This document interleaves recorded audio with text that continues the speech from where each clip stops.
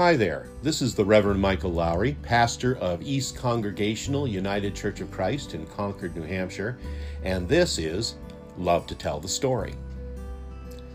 Well, coming up this week on the Christian calendar is Pentecost Sunday, and that, as anyone who's ever been a part of any congregation I've ever served will tell you, gives me the opportunity to talk about sailing. And that's because, friends, for me, the movement of God's Holy Spirit in our lives has always seemed to me to be so much like the wind that can move a sailboat across the water. Mysterious, powerful, and if we're ready and willing to let it take us where we should go, utterly amazing. Now, to feel the rush of the wind in this way is a glorious, and might I add, an intensely spiritual experience, and something I know a little bit about. I've been sailing since I was a teenager, mostly on the lake where our family's camp is in northern Maine. Though, thanks to friends and parishioners who share my passion, I've had a few incredible opportunities over the years to sail the ocean waters of Penobscot and Casco Bays. With no disrespect to those blue water sailors, however, I've always found ample challenge and great satisfaction in spending summer afternoons simply tacking up and down our own little lake. Our lake is actually surrounded on all sides by hills and notches, and so the wind tends to be rather gusty, whipping down through the valleys and across the lake. So sometimes, quite literally, the wind just seems to come out of nowhere. It makes for great sailing, but the thing is, you have to pay attention. You can't ever be complacent when sailing, lest you be caught off guard and you and your boat end up capsized. And yes, this has happened to me from time to time, but those are stories for another time. There are times when those gusts of winds are so intense that the jib and mainsail lines pull on your hands and make them burn, and you feel the force of it push the boat both ahead and to the side. You hear the sound of the bows slicing through the waves, and once you've begun to pick up a bit of speed, the shudder of the bilge boards below you. You can't help but feel the sheer power of it, and not just in your arms that have grown tense and tired as you've worked to trim the sails, so to harness the wind to its best advantage, nor even across your back and in your shoulders as you've leaned out over the high side of the boat to keep it from heeling over too far. In that moment of perfect sailing, it's almost like your whole body has been picked up and carried by some invisible force. You want to yell, and trust me, you do. But mostly, you just keep focusing on the task at hand, doing what you have to do so that the wind will take you where it will. In that moment, you really do feel caught up by the rush of the wind. Then, of course, there's the other side of lake sailing, and that's when the wind dies, when you're out on the lake and there doesn't seem to be a breath of breeze in the air. When that happens, you either start paddling or you simply sit and wait for the wind to return.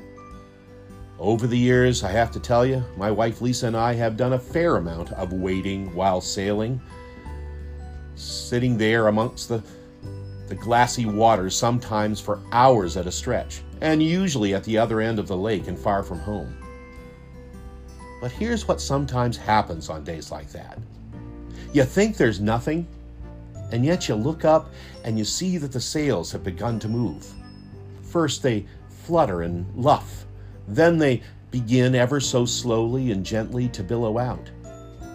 Then you look down at the lake and see that your boat is just beginning to cut through the mirror image of the water. It's barely perceptible, but you are moving, and there is a breeze at work. Just a little breath of hope, but I can vouch for the fact that being caught up in those little wisps of air can bring you home in a way that's every bit as incredible as the rushes of wind you experience on one of those gusty afternoons. Two different kinds of experiences, but the same wind. Two bursts of power from the same source moving us in a single direction. A mighty wind and a gentle breeze, which actually, when you think about it, is the way of the Holy Spirit.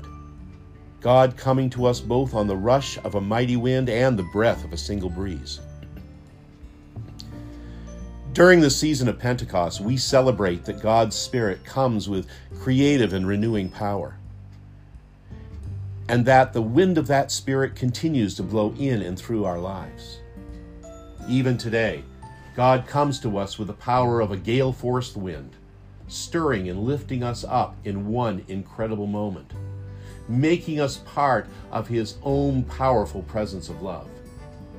And yet, at other times, God also comes to us so quietly that at times it seems almost imperceptible, as unnoticed yet as intimate as breathing itself.